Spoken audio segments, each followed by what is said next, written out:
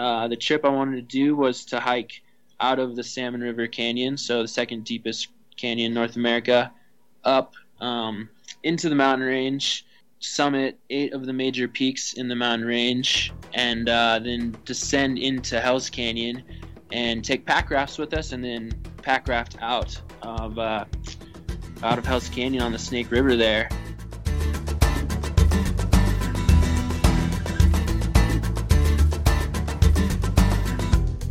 This is the Adventure Sports Podcast, brought to you by 180 TAC. Get out there and have some fun. Episode 239, Sam Thackeray talks about through hiking the Seven Devils Wilderness in western Idaho.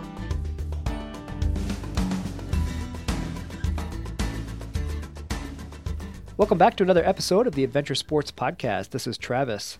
So today on the line with me is Sam Thackeray. Sam was actually referred to us by his friend Toby, and I have to say a shout out to Toby. Thanks for letting us know about Sam. We love when you guys get in touch with us and give us tips on adventurers we need to talk to. We can't find everybody out there, so we really appreciate you guys reaching out to us and letting us know. So first of all, Sam, welcome to the show. Thanks for having me. Yeah, good to have you, man. So we're going to talk today about a little bit of a mishmash of adventure. We're going to talk a little bit about some rafting in Idaho and Oregon. We're going to talk about some hiking in the Seven Devils mountain range, which I want to know about. I want you to explain to me about what that is and what it's like out there, because it looks absolutely beautiful. We're going to talk about some climbing and canoeing in Moab, and if we can get to it, hopefully we can talk about another river trip down through the Grand Canyon, and even some backpacking in Spain. So that's a lot to cover, but I'm hoping we can get to all of it. So let's get on with it. I normally start with your background. So as a kid, we were just talking before the interview, you were born and raised in McCall, Idaho, right? Yeah, that's correct. I love McCall. I've been through there twice now. One was work related, and actually I just came down there through there in the spring on a motorcycle, and that is a beautiful place up there.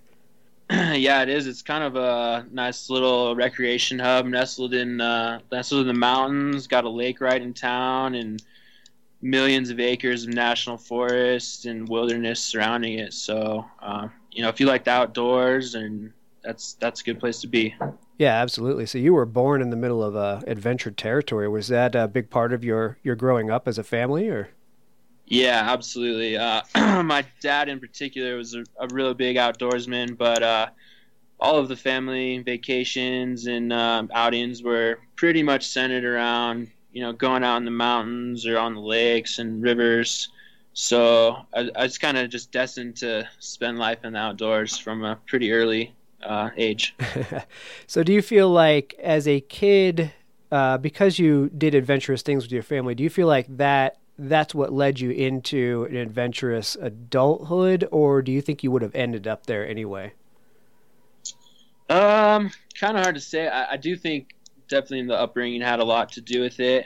I might have found my way here eventually, but just being introduced to it and learning, all that the outdoors has to offer, and really got bit by the snowboarding bug pretty early, and that's been a big driving force and dictated a lot of my adventures and search into the outdoors in general. Yeah, I imagine.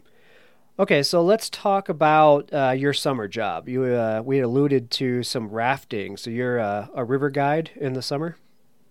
Yeah, that's correct.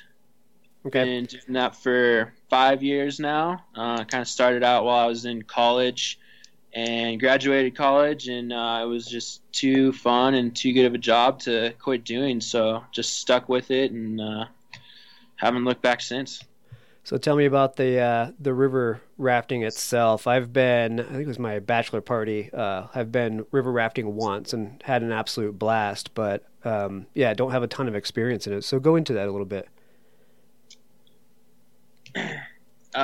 So I work for a company, and it's pretty cool. We get to run about 10 different sections of river throughout the Northwest, specifically Oregon and Idaho and Northern California. And there's a lot of different aspects to rafting. There's anywhere from half-day trips that are a few hours long, upwards of, like a Grand Canyon trip that, when we did, it was an 18-day trip. So there's all kinds of different things. And, there's adventure trips that are really wilderness-based. There's kind of like the high adrenaline type stuff that's real bang, bang, bang, lots of rapids, big white water, things like that. More of a float style, kind of a family style trip. And, rafting is one way to experience it, but we get a lot of people into inflatable kayaks.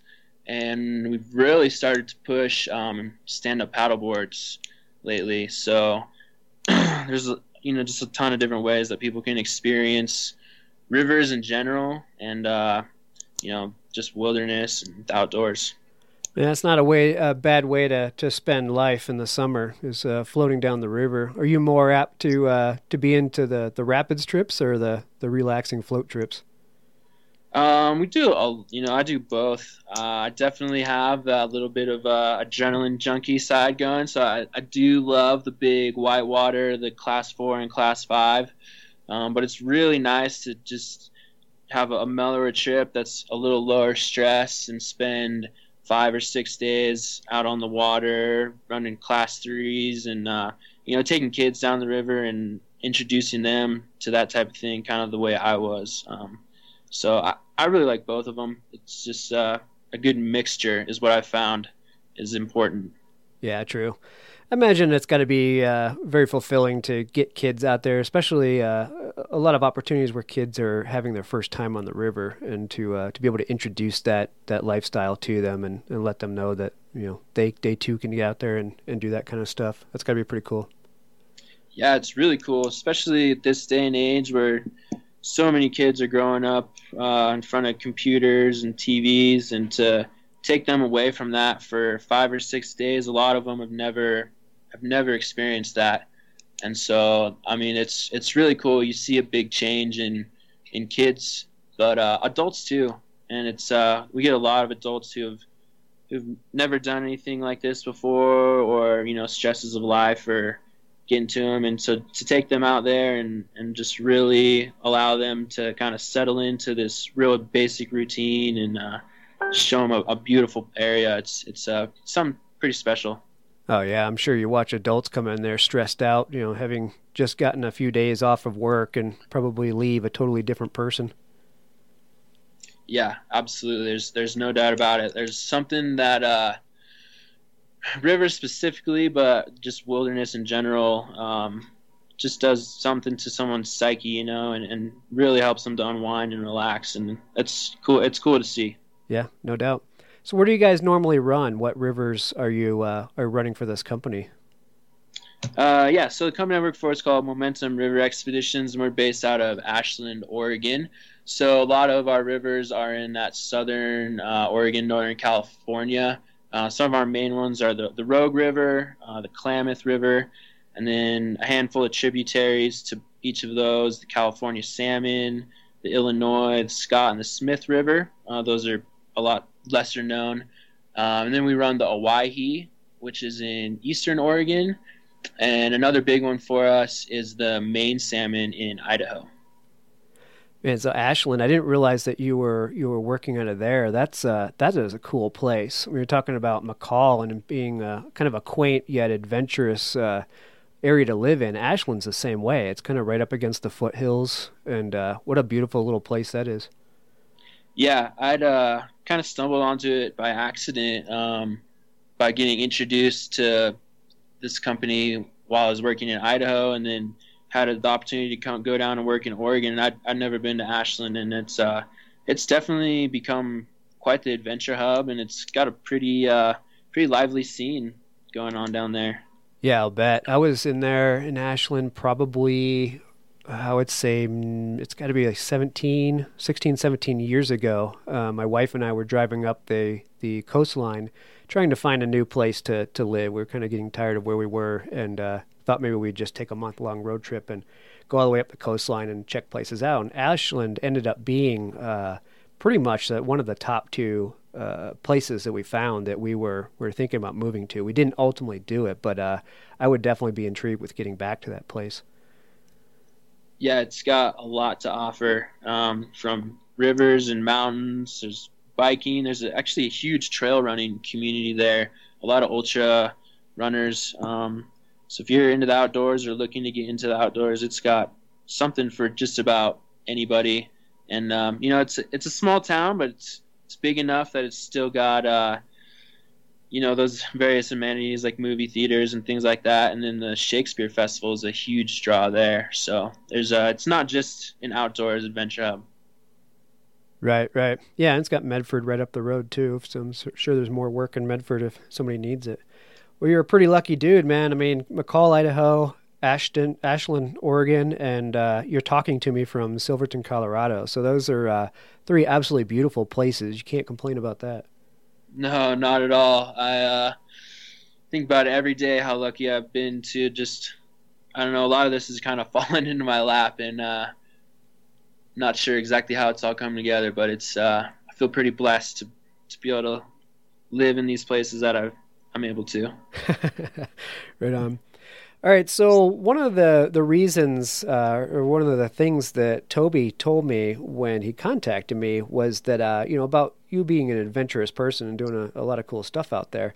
But one of the things he brought up was the hiking in the Seven Devils mountain range. And I didn't know anything about Seven Devils until I started researching it. And it occurred to me, I just rode down through there. Like I said, I was coming down through the spring on a motorcycle ride, and I rode down Highway 95, right past it. But as I was looking it up, man, that place is absolutely gorgeous. It's stunning. So let's dig into Seven Devils, what it is that made you decide to do your trip there, and what is it you guys did? Yeah, so, my relationship with the Seven Devils started kind of right about the time I started rafting, because so I started on the Salmon River, and the Salmon River flows just on the east side of the mountains there. And so, a lot of days off, we'd go up and go hiking up into the Seven Devils. It's like the closest range. There's some good climbing and a lot of really beautiful alpine lakes. So I kind of learned about it that way. And then just as I got more and more into the adventuring and putting trips together for myself, I really started to look at the Seven Devils, because I knew it had a really cool combination of mountains and lakes. And it's got a pretty neat little thing going on there. So the Salmon River on the east side of the range, and then is the second deepest gorge in North America. And then Hell's Canyon, which is cut by the Snake River on the west side of the range, is the deepest gorge in North America. So the Seven Devils, specifically the peak He Devil, is like the point from which these two canyons are measured. And so that was like super, super drawn to that, because, not a lot of other places in the world to find anything like that.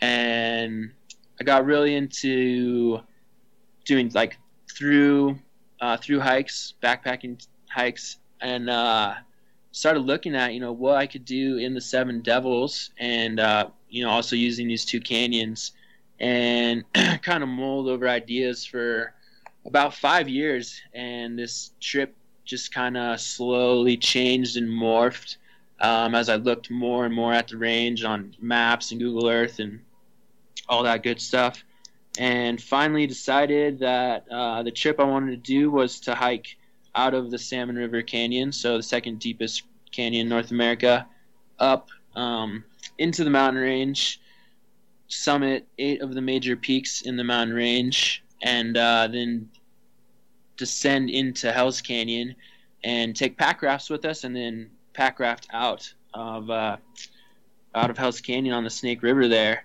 And so I decided that about 1.5 years ago, and just started really doing research and looking at maps and figuring out, what the route would be, and looking at people who would be interested and people who I'd want to do that trip with, and kind of just how to make it a reality. And so, yeah, we finally did that trip end of September, beginning of October of 2016.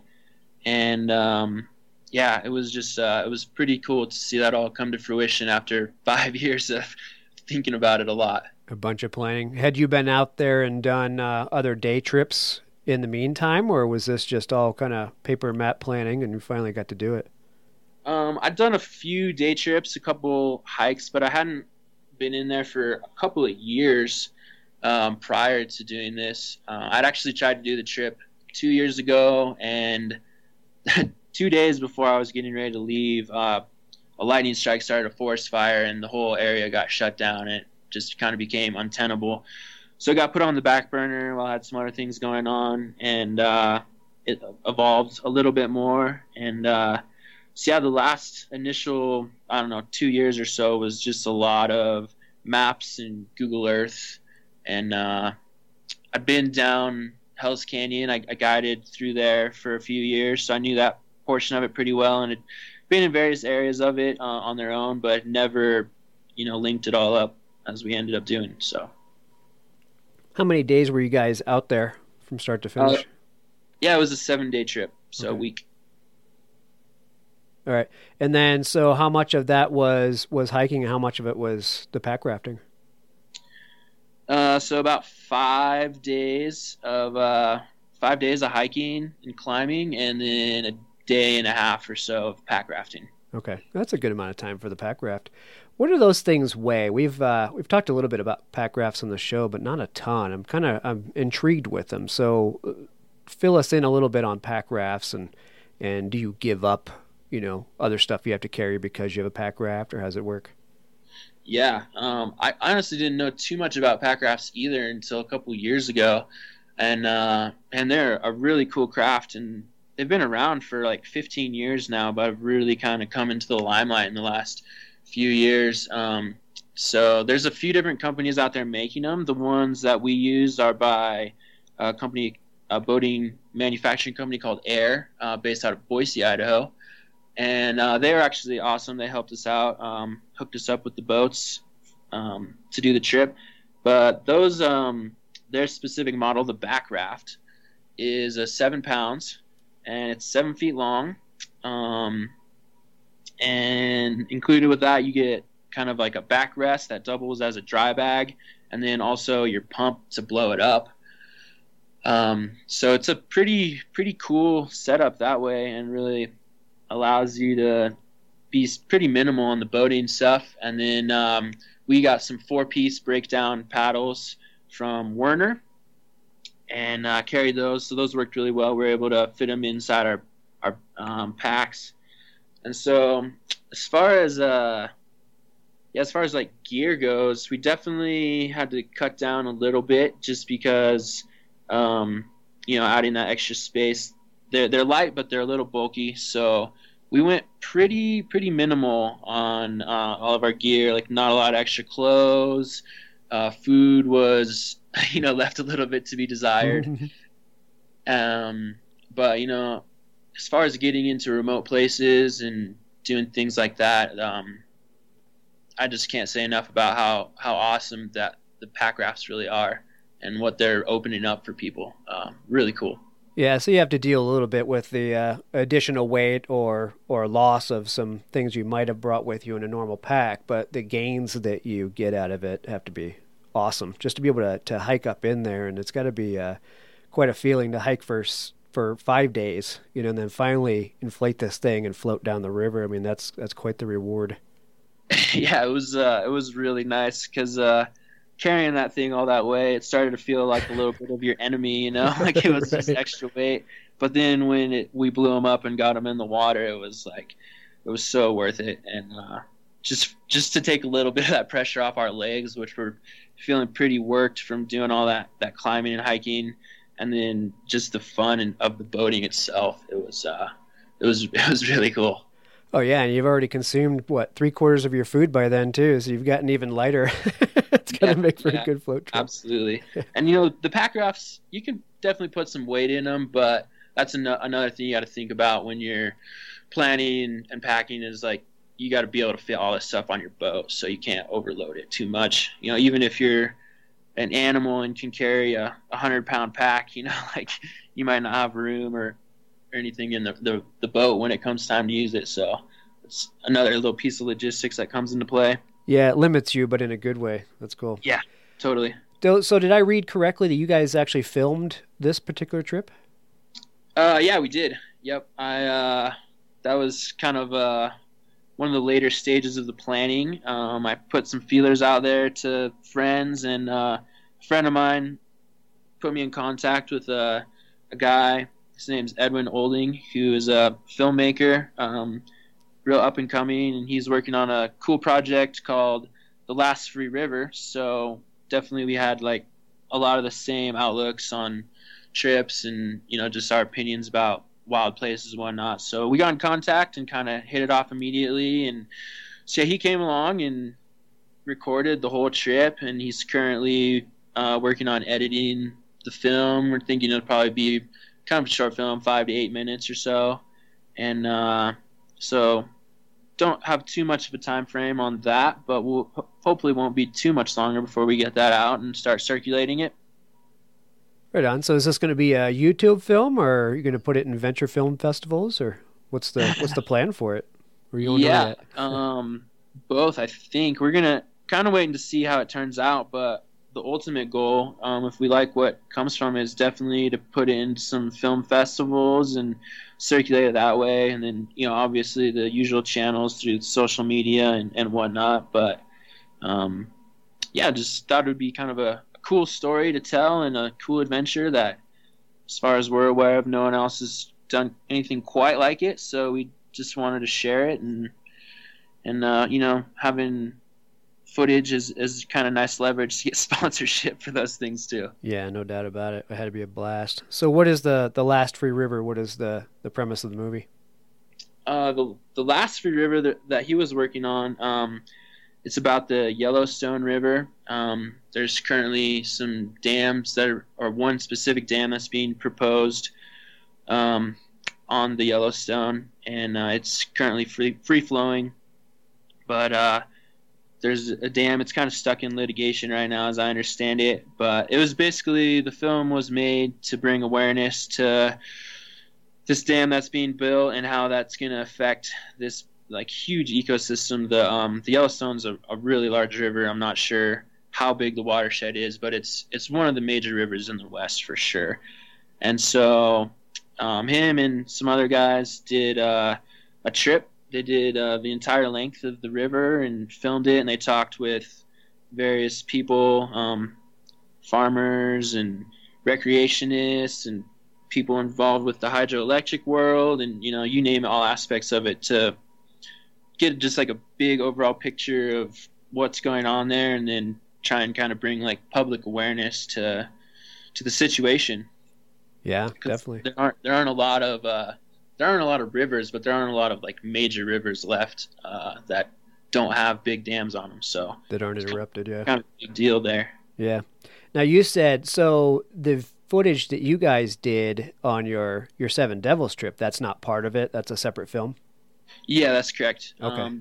The film that we're making is pretty sure we're going to call it 7 Days, Seven Devils, and that's just going to be kind of a short film about our exploits in the Seven Devils and Hell's Canyon. Right on. We'll have to keep an eye out for it. We were at Kurt and I were at the Boulder Outdoor Film Festival over the summer, and a lot of cool little films like that. They're a lot of fun to go see. So we'll check it out. Yeah, it seems like there's becoming more and more like film festivals and local film festivals, and it's really cool to get to watch those and see what different people are putting out there, because there are a ton of people doing really cool stuff. Oh yeah, you talk about inspiration. Our show is all about inspiring people to go do these kind of things. And you go to one of these outdoor adventure film festivals, and you just walk out of there. It's like watching a Warren Miller film and want to go bomb down the mountain on a snowboard the next day and some powder. But you go watch these adventure film festivals, and you get all kinds of things. You get climbing and skiing, snowboarding, mountain biking, river rafting, everything. And you just walk out thinking, man, I want to do every single one of those. Which one can I start first, Yeah, absolutely. Absolutely.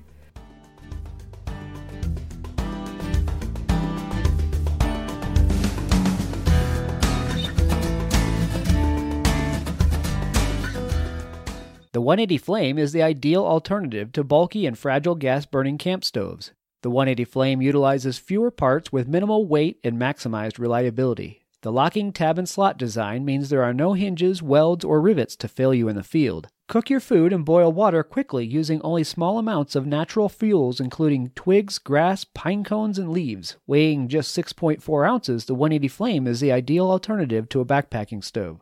You can find your new flame at 180tac.com or a retailer near you. 180 Flame. Think big, pack small.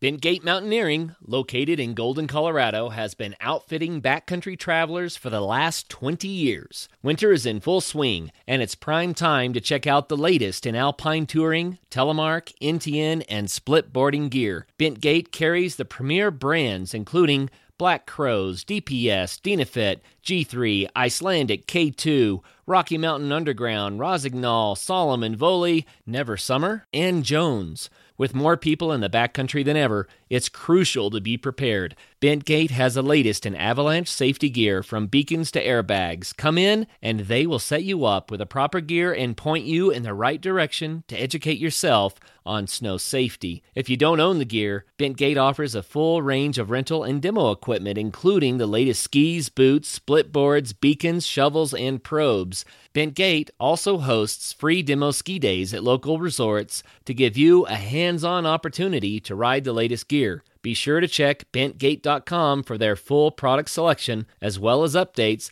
on all of their events.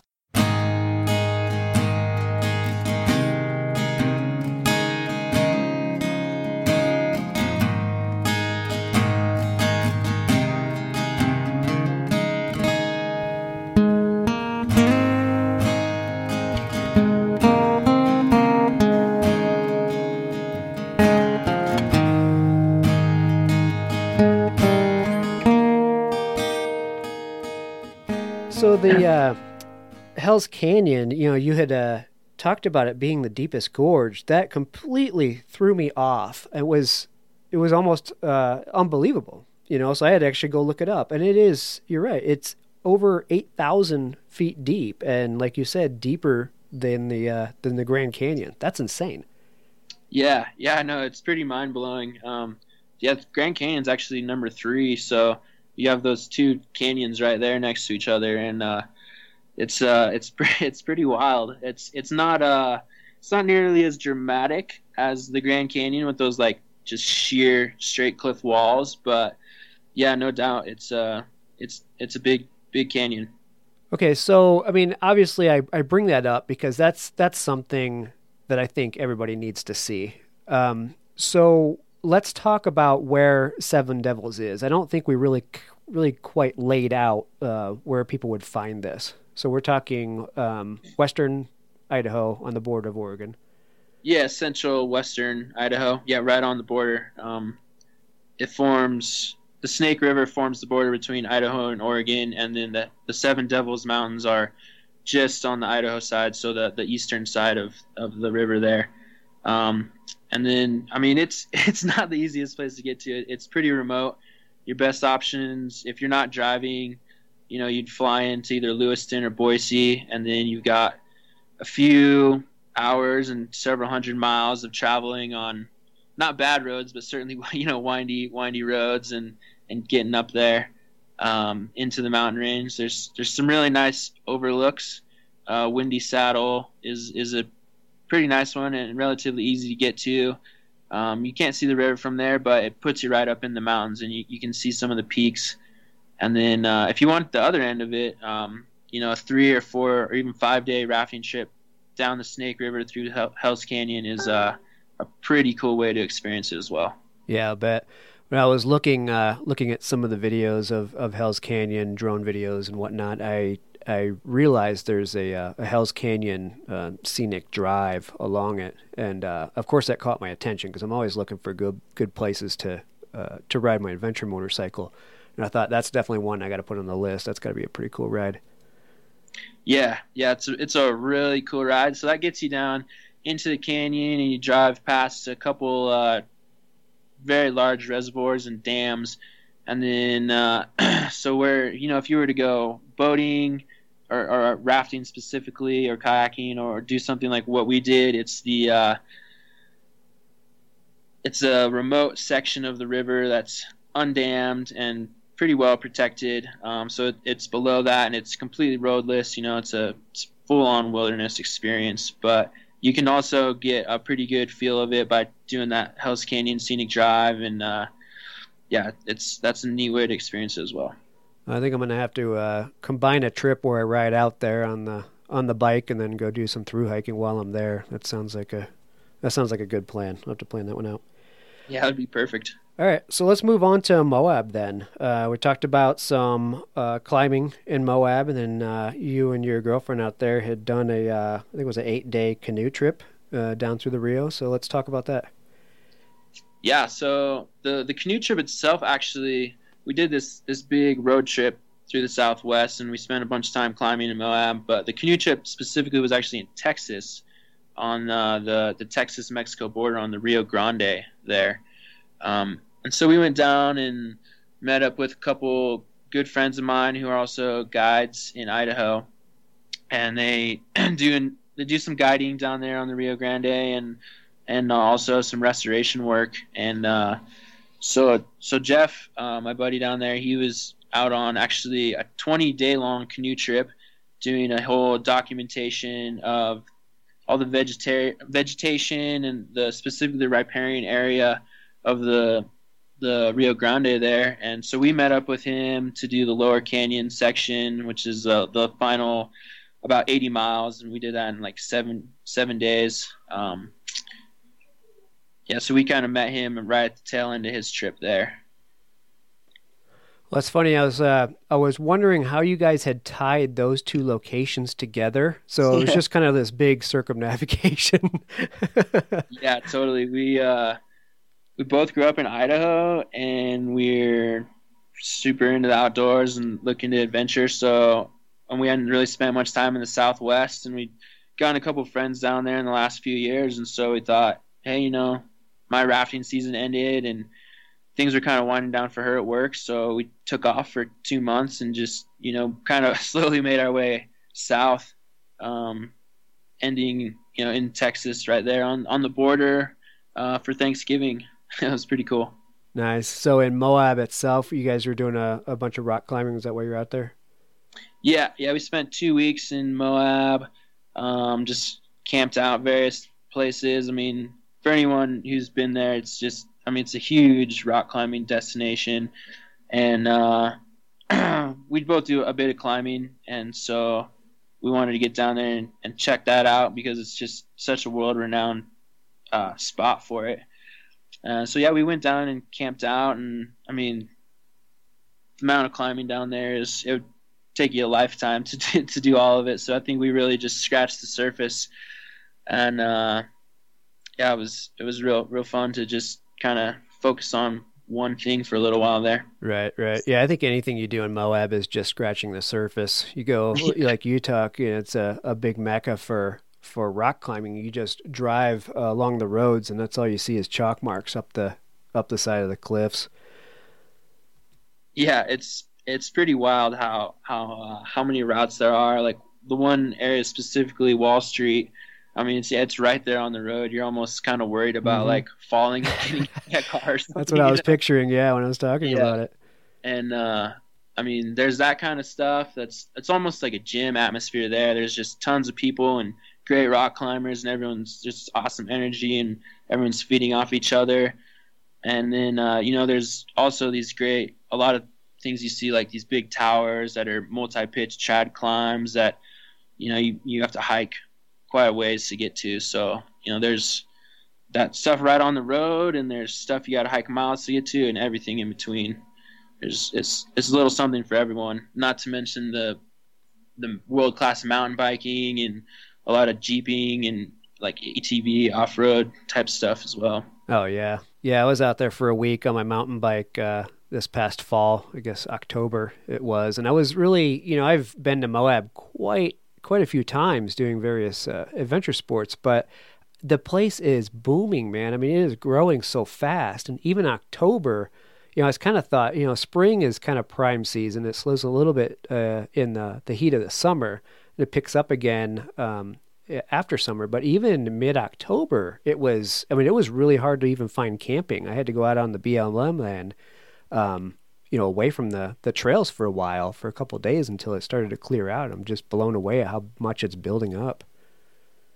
Yeah, I haven't spent very much time there, but that was totally my experience too. It was like, especially on the weekend, pretty, like you're saying, hard to find camping, and it's just lively with people of all different, doing all kinds of different things. So they're doing something right. Yeah, no doubt about that. Might have a little bit to do with their surroundings. Yeah, I think it probably has everything to do with their surroundings. Yep.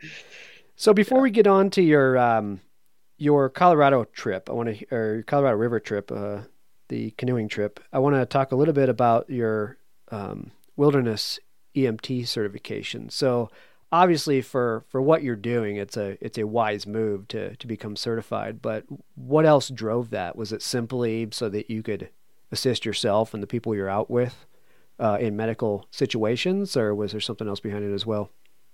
Yeah, that was probably the main driving force behind it. It was definitely just trying to be as prepared as I possibly can to, help those people I'm out there with, because I do spend a lot of time in really remote places. So I really wanted to kind of step up my level there. I've been a wilderness first responder for quite a while, which is a really good course and really good certification, but I was kind of ready to take it to the next level. And then kind of other driving force, I've been involved in a few different search and rescue and wilderness medical type things. And I found that I really enjoyed that, being that kind of first responder out there on the scene to help these people who are in a real bad way. And, feels pretty good to get someone out of there after they've been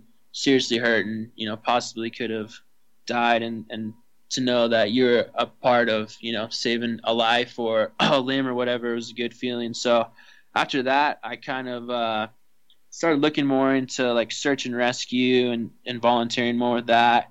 And also just the medical side of things. Like I just really enjoyed that kind of that being that helping hand out there.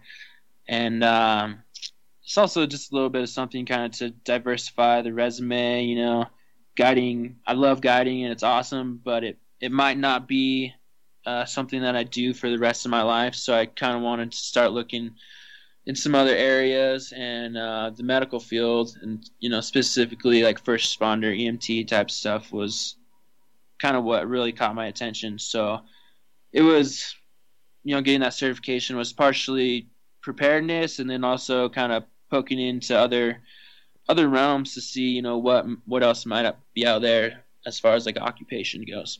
Yeah, that's why I asked. I had a feeling it wasn't simply self-serving or just helping people that you're out with, and it might have something to do with a career move. I mean, for somebody that enjoys this kind of stuff, I mean, being a wilderness EMT, first responder, is a pretty cool job, I would think. It gets you out there in the place you love, but you're able to help people and, hey, earn a living while you're at it, right? Yeah, absolutely. I think it's it's kind of the best of both worlds. If you have that type of personality, I don't know, there's not a lot of other ways you can go with that. So yeah, it's pretty cool. Yep, absolutely. All right, so let's talk about the 18-day canoe trip on the Colorado River down through the Grand Canyon. What sparked this desire to put this trip together? Yeah, well, just being a river person, it's kind of like one of those bucket list type of trips that everybody, I mean, I think a lot of people want to do, but especially if you're a guide or a big avid river runner, it's up there on your list. So I always kind of just keep my feelers out for stuff like that. And a friend of mine that I used to guide with a few years back drew a permit. There's a whole lottery system that you have to pay some money and put your name in, and they draw X amount of names each year. And then so he's the one that really put the trip together, and got a bunch of old college friends and old river guide buddies together, and we went down and did 18 days. which is like about 280 miles or so through the Grand Canyon on the Colorado River, and it's a whole nother world down there. It's kind of hard to put it into words. It's an amazing rafting trip with some of the biggest whitewater you'll ever see in your life. Definitely a lot to get the adrenaline going there, but just unspeakable scenery and beauty and awe-inspiring, rock formations and cool historic, Native American sites. So it's a great rafting trip, but it's so much more than just a boating trip. It's a great hiking trip. There's 1,000,001 different side canyons to walk into that in their own right would be like a world-class canyoneering or backpacking trip, and it's just like one of 20 different side hikes that you get to do while you're on this whole other adventure. So that was just pretty unforgettable experience as far as that goes. Yeah, 18 days in the Colorado is a long damn time. I mean, Yeah, not that I would turn it down. Don't get me wrong, but yeah, that's a long time on the river. Yeah. I kind of talked about getting people out of, the urbanization and stuff, and it's the ultimate as far as that goes. I mean, you're just fully settled into this routine of wake up, make breakfast, go do a cool hike, get on the river, boat, 15, 20 miles, maybe do another hike, eat lunch in there somewhere, and it's just gets really basic, just back to the just very basic necessities of food and shelter, and you're out there, you make just the connections you make with the people that you spend 18 days on a river with is, it's hard to come by an opportunity to connect with someone like that, and conversations and sharing of ideas. It's pretty unparalleled. Yeah, I can imagine. I need to do one of those trips. Back when I lived in Connecticut, a buddy of mine and I went up and ran the Saco River for a few days, a couple years in a row, and I guess it was 4 or 5 days if I remember right. But I still remember that fondly, just being able to run the river and then pull up on some sandbank when you're done for the day. There's just no itinerary. We just decided to pull up on a sandbank and make camp there. And it was just it was probably the most relaxed I've ever been in my life in that environment, just no real plan other than to get to the destination at the, down the river, and just to be able to pull up and make camp and chill out was awesome. Yeah, like you're saying, you definitely have this kind of overarching larger plan of there's definitely a beginning and an end point, but what you do in those hours or days or even weeks that you're out there is it's really free form, and it's up to everyone and whatever people want to do, and you just on those big trips it's great, you're let's not go boating today, let's hang out at this beach and play volleyball and drink beer and go for a hike or whatever, and you just don't have the opportunity anywhere else to do that kind of stuff. Yeah, exactly.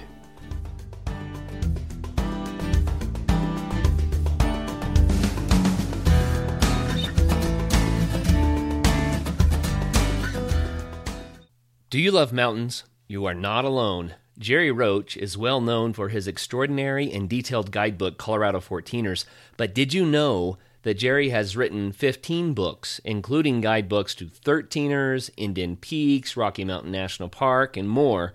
But he has also written narratives about a lifetime of mountaineering, full of Jerry's insights and humor. If you like adventure, then these books are for you. Jerry Roach's books can be purchased at his website, summitsight.com. That's SUMMITSIGHT.com, as well as on Amazon and in bookstores near you. The Bearline Plus by 180 Tack is the handiest Bearline utility cord system you can find. This is not your typical Bearline. Our lightweight cord system is designed to be compact, lightweight, frictionless, and very versatile. Don't risk losing your dinner. Hang it the right way. The Bearline Plus is designed to suspend food between two trees up to 40 feet apart and 15 feet above the ground with much less effort than other Bearlines. Not only does the Bearline Plus keep your food away from bears, it is designed to be useful for many other needs, including a motorcycle and ATV recovery system, tie-downs, straps, backpack repair, guy lines for tarp or tent, a tow line, block and tackle, and much, much more. Find your Bearline Plus at 180tac.com or retailers near you.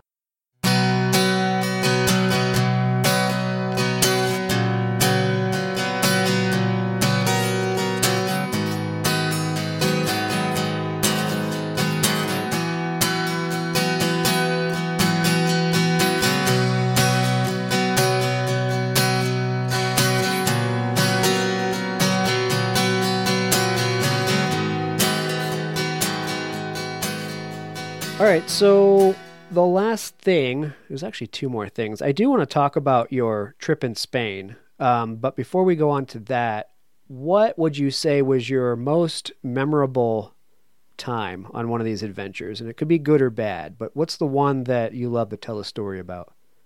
Yeah, I think in the Seven Devils trip, I kind of talked about climbing, the climbing aspect of that. We spent 2 days actually in the mountain range itself and summited 8 peaks in that time. And that was just like, it was super, super challenging. I knew it was going to be hard, and it was harder than I thought it was going to be. And so we did this big traverse through, all these different peaks, and we came time to do this last peak, and the rocks out there are just, it's on this scale it's pretty hard to describe, but it's all just crumbly, and there's just massive boulder fields and scree, and everything's moving around on your feet. So it's super slow going, and it's exhausting and just really difficult, and things don't look that far away, and then you start hiking, and it turns out to be a lot farther than you thought. So it came time, we're saving what we knew was going to be kind of the most challenging climb of the trip for last on the Devil's Throne, and it was also kind of the farthest outlier. And it was getting kind of late in the day. We were standing on top of Mount Belial, which was the peak we had just summited before that, and we were looking off to the south, and there was definitely some storm clouds and obvious thunderhead, and we could see rain. And it was this big decision time of like, well, this is our last peak that we're trying to do, and it's a big part of the trip that we're trying to do. So, there was a lot of motivation to get it done, but it was like 3 p.m, and it was going to be a mile-long traverse across pretty much razor-sharp ridges, and then through these big scree fields where you take one step and you slide 2 steps backwards and that kind of deal. So we knew it was going to take quite a while, and I think this will probably be in the film, but we had a little discussion standing on top of Mount Belial about whether or not it was like a good idea or a smart thing to do. And Brianna, my girlfriend, was feeling pretty tired, and she was questioning whether or not she could do it. So, we had a discussion and decided that she was gonna hang out there, and Edwin and myself, he's the filmer, we're gonna just try and move real quick and get it done. And so, we dang near ran over there, and feeling it by the time we got there.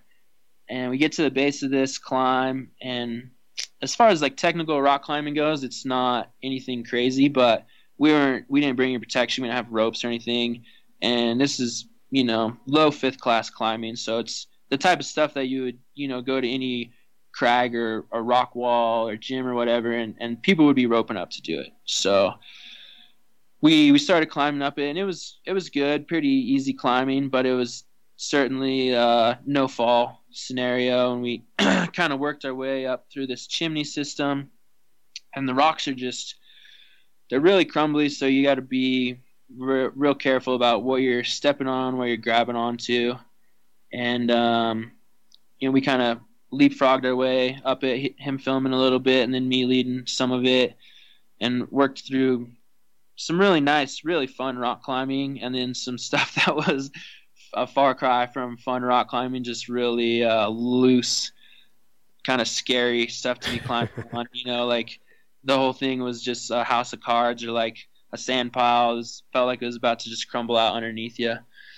And man, we got to the summit of that mountain, and it was a really rewarding feeling. I was bummed that Brianna couldn't make it because she'd done the other 7 peaks, but for him and I to stand up there and just know like how far we had come and how much work we had put into it, it was a really good feeling. It was beautiful. It was sunny. The storm hadn't gotten there, and we just sat on top of that peak there for probably half an hour and just like, I don't know, we didn't say much, just both had like huge smiles on our faces. That was one of my favorite moments of that trip for sure. And then the last 2 years, basically, we made it back and met up with Brianna and spent the next 2 hours making our way down to camp. And, it ended up being like an 11-hour day, and we got to camp in the dark, spent the last hour and a half hiking in the dark. So that just kind of made it all the much sweeter. It was just so challenging, and then to have done it and know that all that was behind us, it was like a really rewarding feeling, especially for me after having like put a lot of time and energy into planning the trip, and to get through all of that it was good. Oh yeah. Well, I'm wondering if you didn't just sum up the meaning of adventure. We're always asking what adventure means to you, but thinking about my own times when you've been in the middle of something really, really difficult, and then finally you get through it, and you have this moment of elation. You're like, I'm there, I made it. And maybe that's what adventure is that moment where the good moment immediately follows the hard time, and that's, you've been through or on an adventure when you've experienced that. Because other times it might just be adventure is just a stroll and nothing happens necessarily. It's just something you enjoy. But when you can go through something like that, it's life threatening, or it's just grueling and exhausting, and your lungs are screaming, and then come out the other side, and all of a sudden things are awesome, and you have this feeling of, I just put myself through that, but I survived it and made it. Maybe that's adventure right there. Oh yeah, I could not agree more with that statement. And I think a cool thing about that is it's different for everyone. You said maybe it's a stroll in the park, or maybe it's like climbing one of the 7 summits or whatever, and it's just that, absolutely, that's that feeling of pushing yourself kind of just like to the edge, physically, mentally, whatever that that limit is for you, and then to just take that next step past where you thought you could go, and to achieve that goal that you set out to.